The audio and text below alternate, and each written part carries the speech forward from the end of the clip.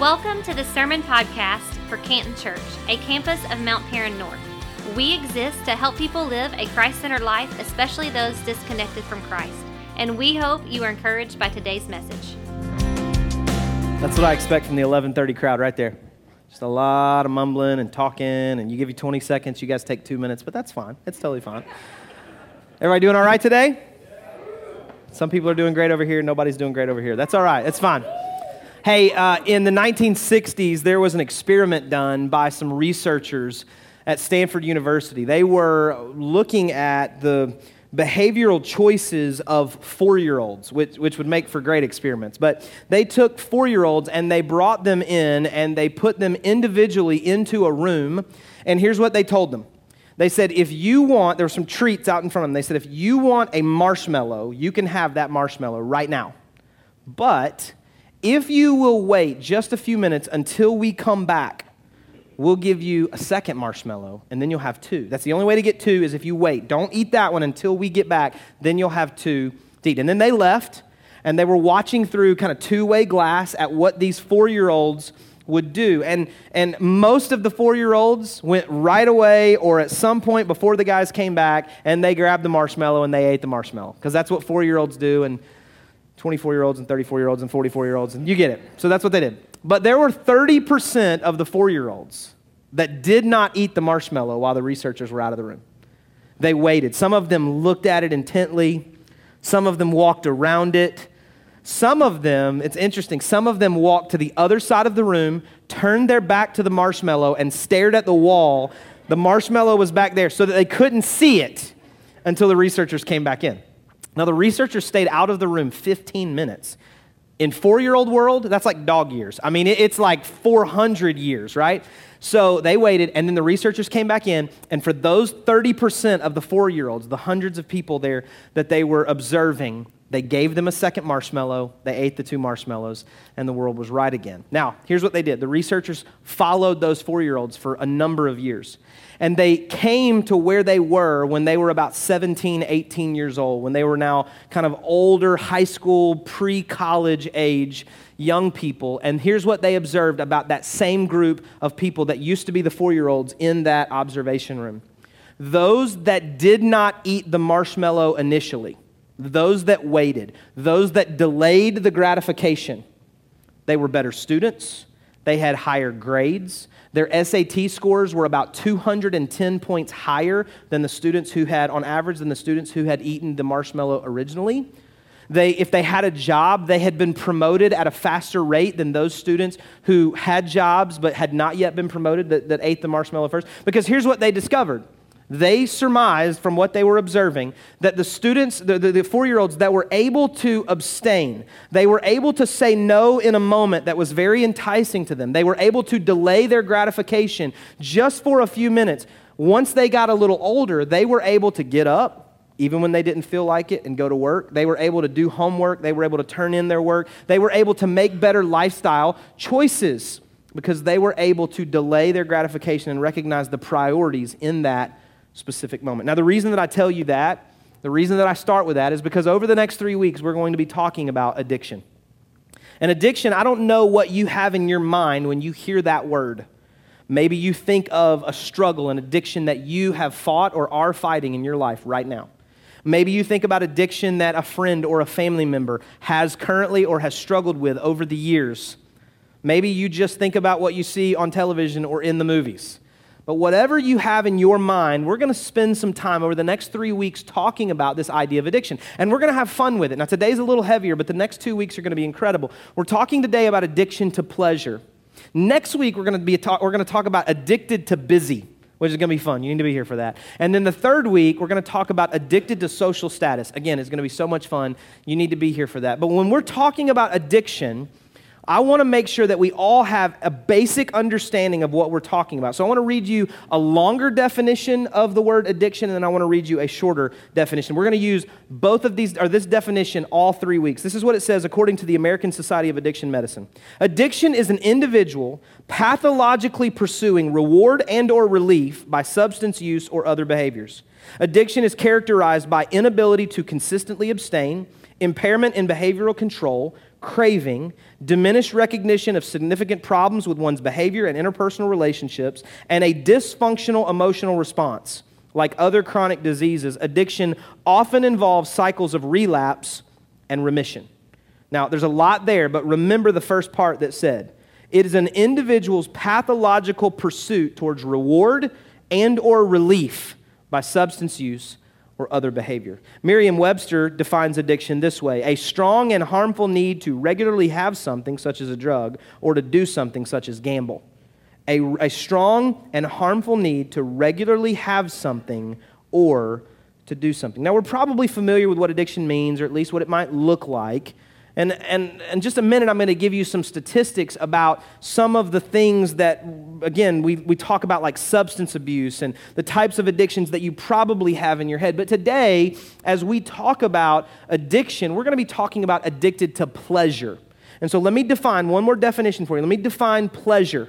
This is what it's defined as, again, by Merriam-Webster: a feeling of happy satisfaction and enjoyment.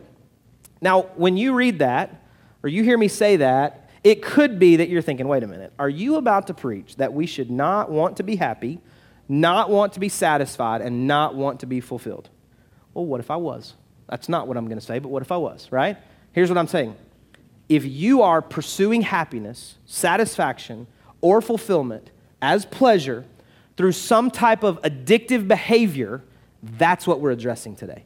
We're addressing the type of pleasure that actually starts out as something that you enjoy. It's pleasure-seeking, but it leads toward your destruction. That's what we're addressing today. And so what I want to do is I want to read for you just some statistics that I ran across in preparation for today, looking at all the different, not even all, some of the different types of addictions that people struggle with. Mostly looking at the United States, but the types of addictions that a lot of people struggle with here in the United States. And I eliminated, I'm not even exaggerating, I probably eliminated 80 statistics that I'm not even going to read today, that I felt like were important, but probably not as important as some of these. So here's a few of these statistics. 21.5 million American adults. And this organization is classifying adults as anybody 12 or older.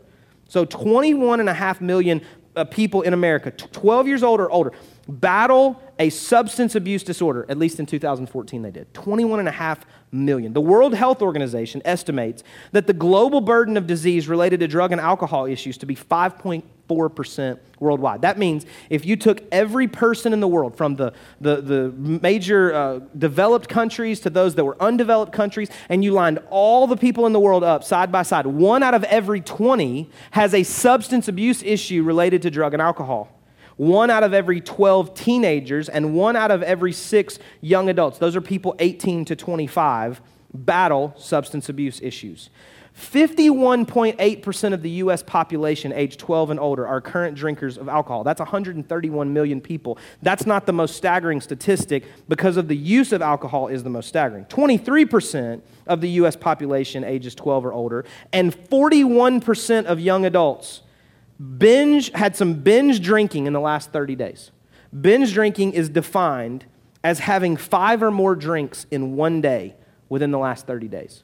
So we're talking here about 60 million people had more than 5 drinks in one day just within the last 30 days. 6.7% of the U.S. population aged 12 or older, and 14% of young adults reported heavy drinking. This is defined as having 5 or more drinks in a day for 5 days in the last 30 days. So we're talking about 7% of all people 12 and older, and 14% of young adults. We're talking about 18 million people have had more than 5 drinks, more than 5 days, just in the last 30 days. 27.4% of the U.S. population were users of some tobacco product in the last 30 days. That's an estimated 70 million people in the United States. 68% of the U.S. population aged 20 and older are either overweight or obese, usually related to eating habits and not hereditary diseases. Approximately 10 million people have a serious or significant problem with gambling. 42.7% of internet users viewed pornography this month. 6 to 8% of Americans, which is 18 to 24 million people, have some type of sexual addiction. And 80% of women who have an addiction to pornography take it offline and meet with someone in person because of their sexual addiction. Now, I didn't even touch on some of the most illicit addictions, illicit drugs.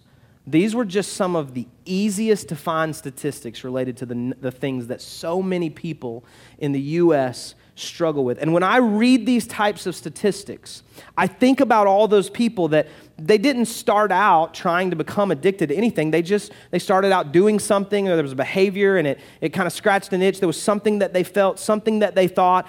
And when I read these statistics, here's two things that jump out to me. The first is that a large number of people struggle with addictive behavior.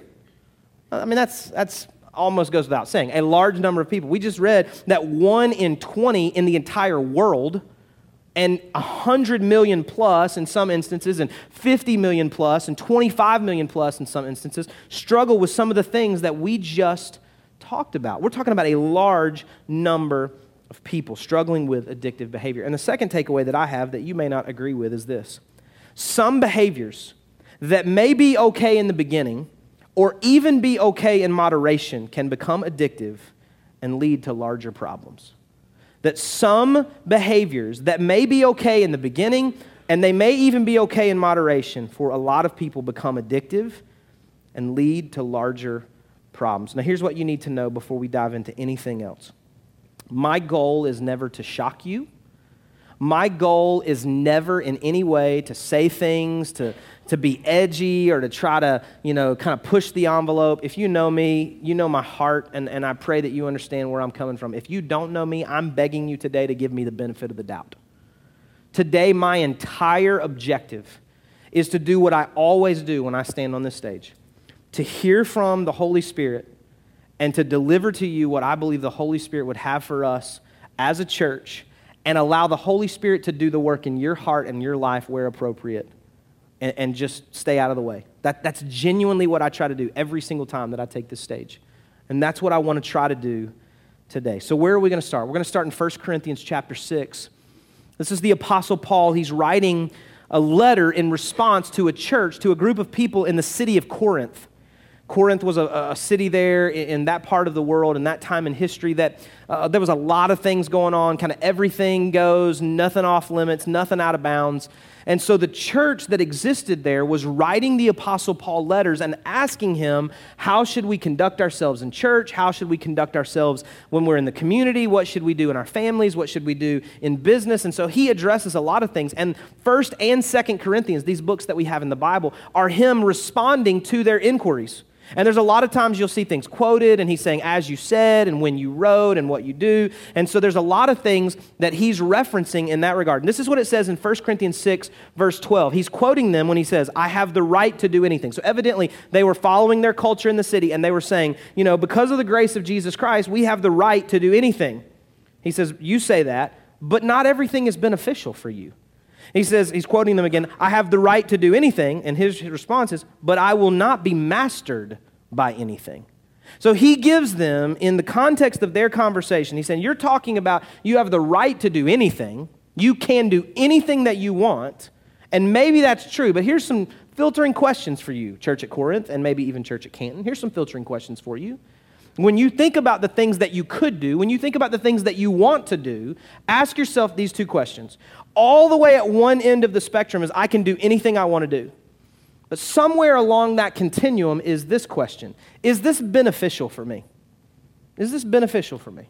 Now, maybe yes, maybe no. This is not a sin issue, a salvation issue a lot of times. This is not you get into heaven, you get into hell. That's not always what the beneficial question is, but it's just to help you use wisdom in how you should respond, what behaviors you should take part in, what things you should do. Is this beneficial? But a little farther down the continuum from is this beneficial is what he said to them when he said, I will not be mastered by anything. The second question that you might ask yourself is, are there people like me who have done this and they became controlled by it? Are there people like me, similar people to my circumstance, my age, my demographic, and my community, whatever, that have done what I'm contemplating doing? Have they become controlled by it? Is there something where they lost control of themselves, even momentarily, because of this behavior, this substance, whatever? Are they controlled by it? So is it beneficial? Is it controlling? Because here's what we know. Here's what I believe that we all know.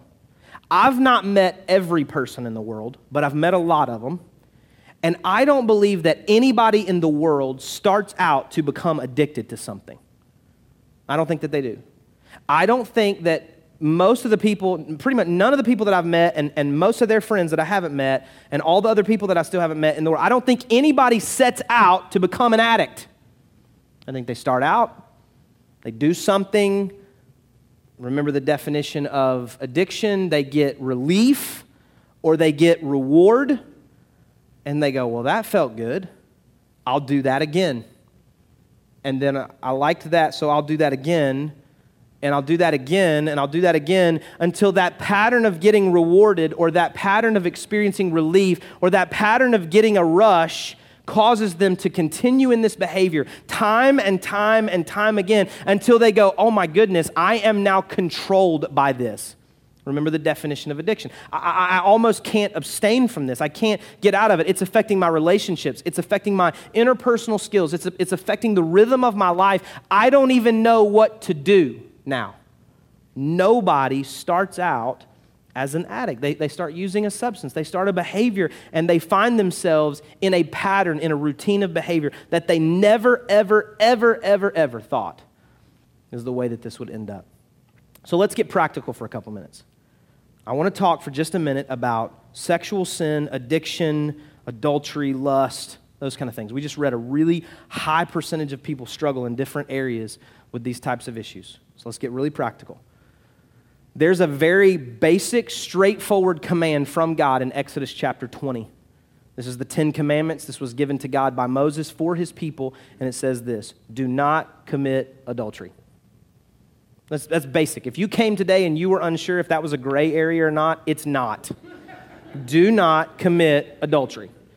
There's a lot of places where that one's for sure. So here's what happened. They followed that for several hundred years. And then Jesus showed up and he raised the bar. And he said, when he was in his very first sermon in Matthew chapter 5, called the Sermon on the Mount, this is what he said very early in that sermon. He said, you have heard it said, do not commit adultery. But I say, anyone who even looks at a woman with lust in his eye has already committed adultery with her in his heart. So what was Jesus doing? He was saying, here's the bar that Moses set. The words of God came. Here's the bar. Don't commit adultery. Adultery being, don't do anything with someone who's not your spouse that you should only do with your spouse. Right? Physically. This is what we're talking. Don't do that. Jesus comes and says, I want to raise the bar. I'm saying that there is a path that leads to destruction. And I don't want you to even get started down that path. So before you ever get to the physical act, let's use our eyes for things that are wholesome and healthy, and let's not use our eyes for things that would lead us towards destruction. Because here's the deal. Jesus was telling us that adultery is not a physical act, it's a heart issue. He said, here's what you need to know. Before you ever get to anything physical, before you ever get to adultery, you need to understand that lust is something that happens with your eyes that actually shows me what your heart is. You've done this in your heart. Now, what is lust? It's not somebody passes, you go, wow, they're beautiful. Wow, they're really good looking. Lust is the second look, and the third look, and the fourth look, and the contemplation, and the wondering, not just wandering, the wondering of what might be, when, how, if. That's what we're talking about. Before you ever get to something physical, it is a heart issue. And that's what Jesus said you should not do. He flipped it on its head. Now, he did the same thing with murder. Now, I don't know if anybody in this room has an addiction to murder, but if you do, there are some incredible churches in this town that I would love to help point you in that direction. There's some great churches, great pastors, because everybody's looking at me. If you have an addiction to murder, I'm number one. Like, let's help you find another church. But here's what Jesus said. He said, listen, you've heard it said, thou shalt not kill. I say, don't even get angry towards someone in your heart, or you've already killed them. And you go, thanks for that word of encouragement, Jeremy. I was angry on the way to church this morning, right? No, you go, Okay, Jesus is raising the bar. He's saying there is a path that leads to destruction. And before you even get to destruction, let's not even get on the path. Let's make sure that we control our emotions and we try to make sure we're not getting angry to the point that we are thinking things and wanting to do things and so upset with people that we can't even control what we feel and how we act. Do not allow that to get into your heart. He's saying there is something here that you need to abstain from. So let's take some of those same ideas. Let's look at substance abuse. Substance abuse and addiction to substances of any kind, when I talk about them, I always start in the same place. When I'm meeting with people, counseling sessions, talking to folks that are wrestling with these issues, I always start in the same place. I start in the first book of the Bible, in the first chapter of the Bible. And those of you that are Bible scholars, you're thinking, I don't remember Adam and Eve having a drug problem. I'm not sure that that's in there, right? Genesis chapter 1, verse 26 says this. Then God said, let us make mankind in our image, in our likeness, so that they may rule over the fish in the sea and the birds in the sky, over the livestock and all the wild animals, and over all the creatures that move along the ground.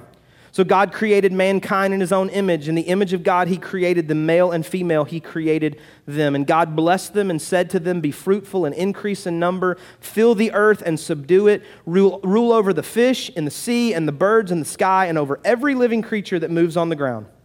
Then God said, I give you every seed-bearing plant on the face of the whole earth and every tree that has fruit with seed in it. They will be yours for food. And when I'm reading that, at 8:30 especially, people were looking at me like, I think you put the wrong scripture in your notes. I don't remember anything in there that was about substance abuse. But look in verse 28. He said, be fruitful and increase in number, fill the earth and subdue it.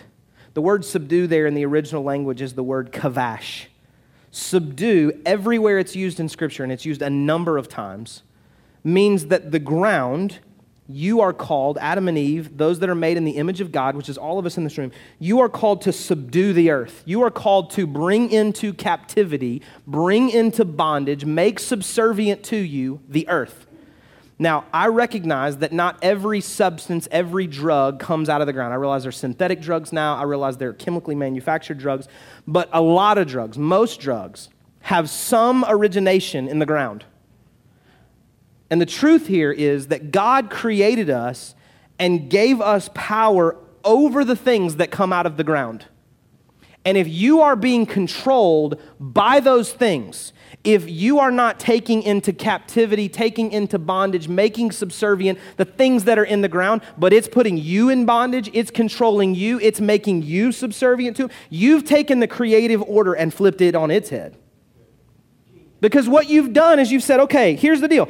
I'm supposed to take captive everything that comes out of the ground. But the stuff that's coming out of the ground that now controls me is not the way that God ordained things. He said, no, listen. You're in control.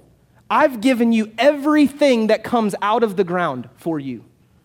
And if you take it and you allow it to control you, you are in the wrong. We've allowed drugs and alcohol and tobacco and other natural drugs that do come out of the earth. We've justified these things and we've allowed these things, not for use. I'm not talking about use. I'm talking about addiction. I'm talking about struggle. I'm talking about control. And you say, okay, well, listen, Jeremy, you don't understand my circumstance. It doesn't control me. It doesn't control me. When I get nervous, I just smoke a little bit. It doesn't control me. I just smoke when I get nervous. You remember the definition of addiction? You're looking for relief or reward through recurring behavior. It's an addiction. You say, no, you don't understand my circumstances, Jeremy. Listen, I almost never, ever abuse alcohol. Almost never. Only on the weekends when I go out with my friends, when I've had a rough week. You don't understand. It doesn't control me. Only at certain places with certain groups of people. What was the definition of addiction? We're looking for relief. We're looking for reward, a.k.a. in this circumstance, acceptance from a group of people we're not convinced we would get it otherwise. Through a recurring behavior, we're talking about addiction. You say, well, you don't understand. It doesn't control me. I think it probably controls you more than you think. Here's the truth, I believe. If you have a behavior that recurs with the same triggers, you most likely have an addiction. What do I mean by trigger? I mean anything that prompts a response. Anything that creates a response in you. Let me give you an example. I have a friend, and he had not use of alcohol, abuse of alcohol, self-declared abuse of alcohol, trying to get free from it. Said, I don't want this to be my life story. I can't control myself. And here's what he identified through the process that he was using. God kind of surrounded him with people, and he used some programs. He did some things, but God did a supernatural work in him as well. Here's what he identified. His trigger, probably not a trigger for anybody else in the room. He said, I know this sounds stupid. Here's my trigger. If I watched football in my garage, I had to have a beer. Had to. He said, here was the problem for me. When I was watching football in my garage, one beer turned into 2 beers, which turned into 4 beers, which turned into, I couldn't remember who was playing in the second half. That was his trigger. So he said, here's what I had to do. I don't know, this is going to sound crazy to some of you. He said, here's what I had to do. I had to quit watching football in my garage. I still watch football. I watch it in my living room. I don't have the same impulse. He said, I still pay tax on the whole property. It's still my house. But I don't watch football in my garage anymore because when I do, I have to drink. And when I drink way too much. That was his trigger. If you have a behavior that recurs with the same triggers, you most likely have an addiction. Here's what I said when I was in student ministry for about 10 years. Here's what I would say to students related to temptation. I would say if you show up to school often and you find out you have a test and you realize you're not prepared for that test, and so you look for the smart people to sit next to them so that you can cheat, right? You need to start sitting next to dumb people. That's what you need to do, right?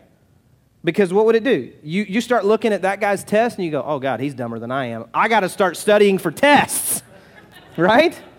This is what we have to do. To break the cycle of temptation, we have to change the behavior.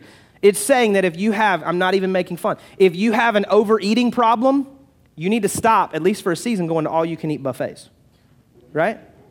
You need to pay for everything you're putting in your mouth.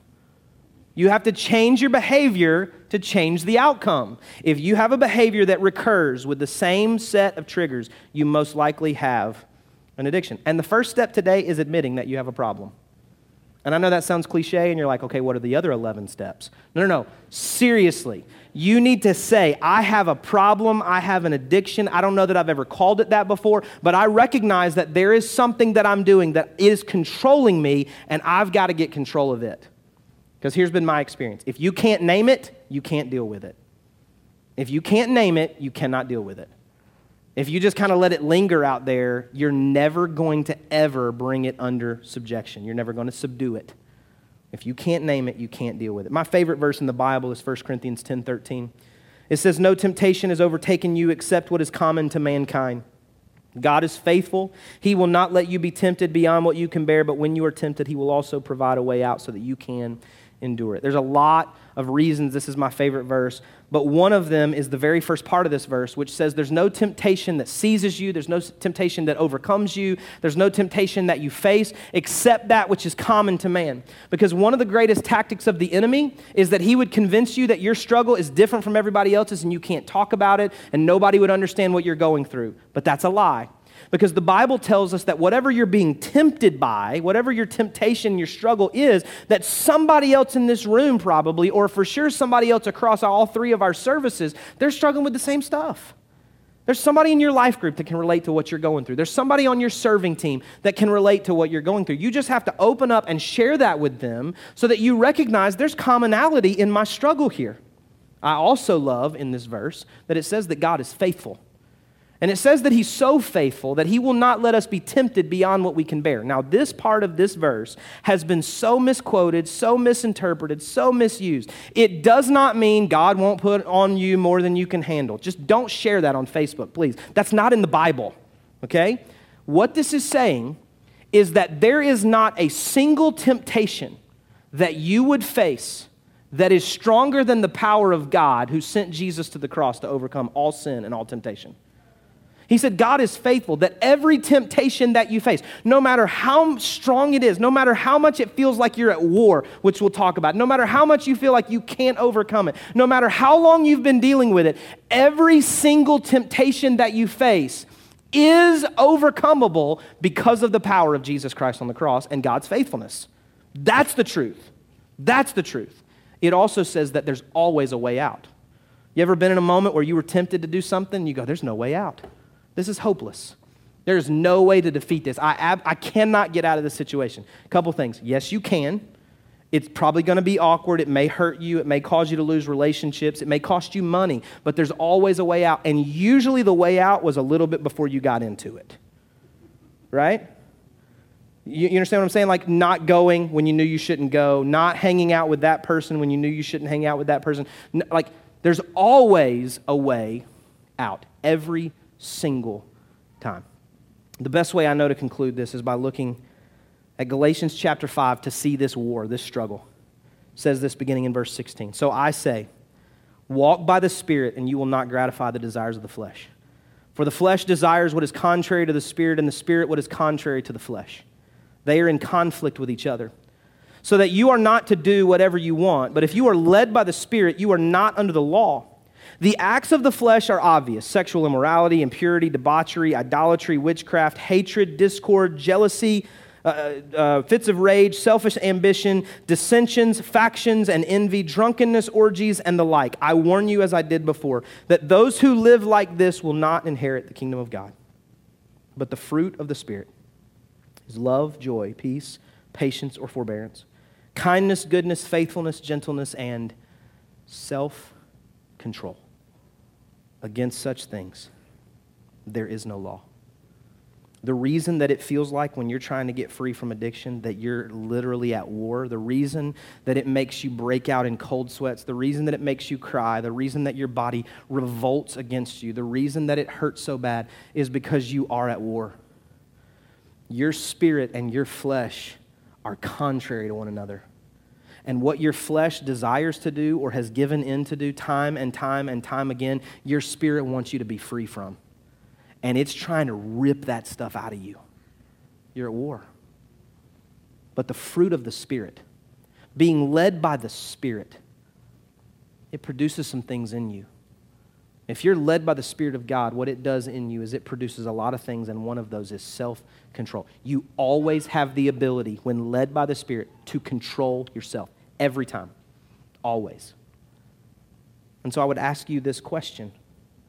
Are you led by God's Spirit so much that you can control your flesh? I would actually say a statement like this. The more I let God control the inside of me, the easier it is for me to control the outside of me. The more that I let God control the inside of me, the easier it is for me to control the outside of me. Now, here's what I want you to hear from me today. I'm not making light of your addiction. I'm not trying to make it sound like you just walk out and you should never have the desire again, the craving again, you should never struggle with this again. That's not what I'm saying. But I'm saying that the power of God is enough for you to overcome your struggles. That there's victory available to you. And that the more you allow God to lead the inside of you, lead your spirit, the easier it will be for you to control the outside of you, those fleshly desires. And so I'm not an artist in any way. My stick people look like they have an eating disorder. I can't draw. But let's just for a second, just humor me for a second. I'll try to spin this around so you can see it a little bit. Let's imagine that this is a road. Okay? That's a road. It is leading to life. This is the highway, the road to life. Like this is where you're living right here. Okay? And let's just imagine that this is me. Okay? So this is my reality. This is the road that I'm on, the life that I'm on, the pursuit that I'm on. This is what's happening to me. Now let's assume, I have terrible handwriting here. Let's assume that up here is addiction, danger, destruction, right? Same stuff down here. Addiction, danger, destruction, sin, harm, whatever you want to call it. That's what's happening outside of this road. Now, whenever I'm driving on a road, the danger that exists on the outside of the road is not where I'm driving, right? I'm driving on the road. But the people that made the road did something great for me. Just inside of the edge of the road, they came in a few feet and they put in guardrails. And then on the other side of the guardrails, they actually came in and they put those little ruts that make you think your tires are exploding. And then just on the other side of that, they actually drew white lines. So I'm not driving up to the edge of danger. I'm actually driving right down the middle so that I'm not close to danger and destruction when I'm in my car, driving my car down the road. I'm actually away from danger, and there are several safety measures along here, right? Guardrails and these ruts in the road. There's several things that if I get out of my lane, which just happened the other day, somebody slammed on their brakes. I had all my kids in the car. I slammed on my brakes. I swerved into that emergency lane. But guess what? I didn't run off the road, not officially, like out into the grass. I didn't do that. I stayed over here where there was a little bit of extra safety. Now, if I'd have kept going, I was in trouble. But they created this safety area for me to escape danger if I had to leave the road. So in my life, as I'm doing life, how close are you driving to danger? How close are you justifying your behavior? How much are you trying to see what you can get away with? How close are you getting to these edges of the road where you say, well, I'm not actually doing anything wrong. Like, I've still got enough power to overcome, and I'm still good right out here. But you're so close that one momentary lapse of judgment, one moment of weakness, and you find yourself up in the weeds. So what do? Self-control, being led by the Spirit, says, I'm going to go in and create my own guardrails. I'm going to go in and I'm going to create my own sense of I've got some safety and some margin in my life. So what does that look like? It looks like a lot of things depending on what your struggles are or the issues that you may face. In my life, there's several things that I've tried to do this. Now, I would tell you, if you sat a beer right there, I could let it sit there till it rotted. That's not a struggle for me. But there are other things throughout my life that I've struggled with, and so I always want to be careful. And then even areas where I don't have a struggle, I want to create this kind of margin so that I don't ever approach danger, right? I want to make sure that there's nothing. I want to live a life that's above reproach. Nothing that would harm me or allow me in a momentary just lapse of judgment, a moment of weakness, to find myself in trouble. And so we do a lot of things, not just for me, but our entire family. Not just for me, but Corey and our kids, and we protect our internet. We have devices in our home that completely covers our home network where you can't get to certain things, some things that aren't even harmful, some things that are frustrating, we can't get to them as a family because we want to create these guardrails. I've sat in too many counseling sessions with couples, and they say, well, how did we even get here? And when you trace back how they got there, it started online with an old fling and a relationship that was innocent at first, just catching up. But it came out of some birth of frustrations in their marriage, and eventually they crossed a line they never intended to cross. So I'll tell you what I do. This is as practical as I can be. I'm not friends with former girlfriends online. You say, well, that's stupid. What is this, some kind of cult? No, they're great people.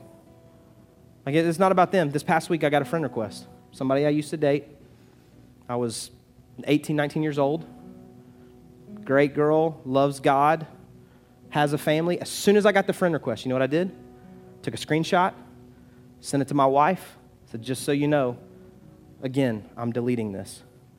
There's nothing wrong with that person. This is not about them. It's not even about me. I don't have that desire, but I just want you to know that what I committed to you when we stood in front of our friends and family and we took our vows, and we say to each other every single anniversary and some other days during the year, we say, hey, we want to make this thing at least 75 years, and on our 75th wedding anniversary, we want to look at each other and we want to say, hey, I've been faithful to you the entire time, and you could look at me and say, I've been faithful to you the whole time. I'm not even getting out here to chance it. I'm going to live down here. You say, that's crazy. I don't understand. That's okay. You don't have to understand. I want to live a life of self-control. There are other issues in my life where I try to put up these guardrails, and I have people that hold me accountable to that, so that if I'm doing life right through here and I get up here even remotely, I'm driving along, I'm doing life, and they just see me kind of approaching the line. They can come to me before I ever get in trouble, and they can say, man, what are you doing? You're not even in trouble yet, but there's some things I see in you, and I don't recognize them because that's not who you've claimed to be. You don't look like you're being led by the Spirit. You don't look like you're actually trying to stay away from danger. You actually look like you're trying to get as close to danger as you can. That's not who you are. You need to get back.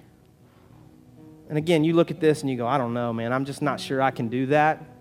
I'm not sure that I want to do that because that seems like it takes all the fun out of life. It seems like it takes all the freedom out of life. You don't know what my job is. You don't know how stressful it is. You don't know what things I need to get away from time to time. You don't know how bad my relationships are. I'm not sure I can live a kind of life like that has that little freedom. Is it? Because if this is me, and let's just go back and look at Genesis 2 and Genesis chapter 3 in the Garden of Eden. You know what God said to Adam and Eve? He said, you can actually have any tree in the garden. He did not start out by saying, don't sin. Don't do this. Don't do that. Christianity is not a bunch of do's and don'ts. If you think that, I honestly, somewhere somebody's misled you. You know what he said? He said, you have freedom. The entire garden is yours. There is one tree that I'm asking you to abstain from, and you've got to trust me. The enemy's going to distort it. He's going to lie to you. He's going to try to make you think that it's okay. But I'm telling you that you need to abstain from one tree because it will lead to destruction. And you know what Adam and Eve did? They did what you and I do. They ignored all of their other freedoms and focused on the one thing they couldn't have. And so they probably did. This is not in the Bible, but I assume it because they're like me. I think they probably walked around the garden and they saw the tree way over there and they just kind of looked at it and go, that's a pretty tree. I don't know why he didn't say, he said we couldn't have something from that tree. That's a really nice tree. Then they probably walked by it 2 days later, just kind of look up under, oh yeah, there's good fruit up in there. Then the next day, seemed like the birds were chirping better over there, so they went and had a picnic underneath its branches.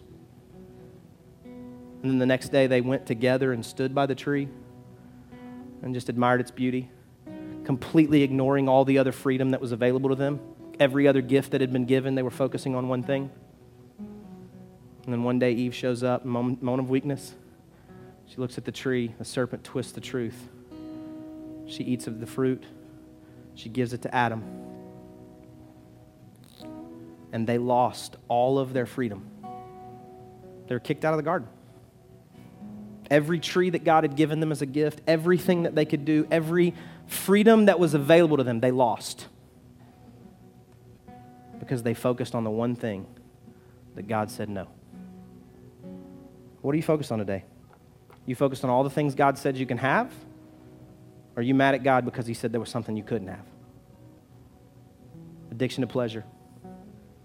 If today you're here and you say, I don't even know if I would have called it an addiction before I came in, but now I think I probably have something like that, we're going to pray for you. We're going to pray for your freedom, for God to heal you and forgive you and to help you find victory because it's available to you. And some of the people in this room can testify to that. The other thing that we're going to do is we're going to pray that you would pursue whatever means necessary to subdue those things, to control those things that are controlling you. If that's counseling, we support it. If it's a program, we support it. Whatever it takes, find freedom. Let's pray. God, today I pray for every person in this place. I pray for every person that has a struggle, every person that has an addiction, every person that has an issue. No matter what they call it, no matter what they think it is, God, right now I pray for freedom. I pray, God, that you would help every person in this room to live the kind of life that you've called them to live. And I believe that's a life of freedom, to enjoy all of the things that you've blessed them with. Help them not to focus on the one thing. Help them not to put their eyes on the one thing they're not supposed to have, but God, to trust you that you know best. And God, let us live a life of victory and freedom today. God, help them to name it so they can deal with it. Help them to identify those triggers so that they can abstain from them.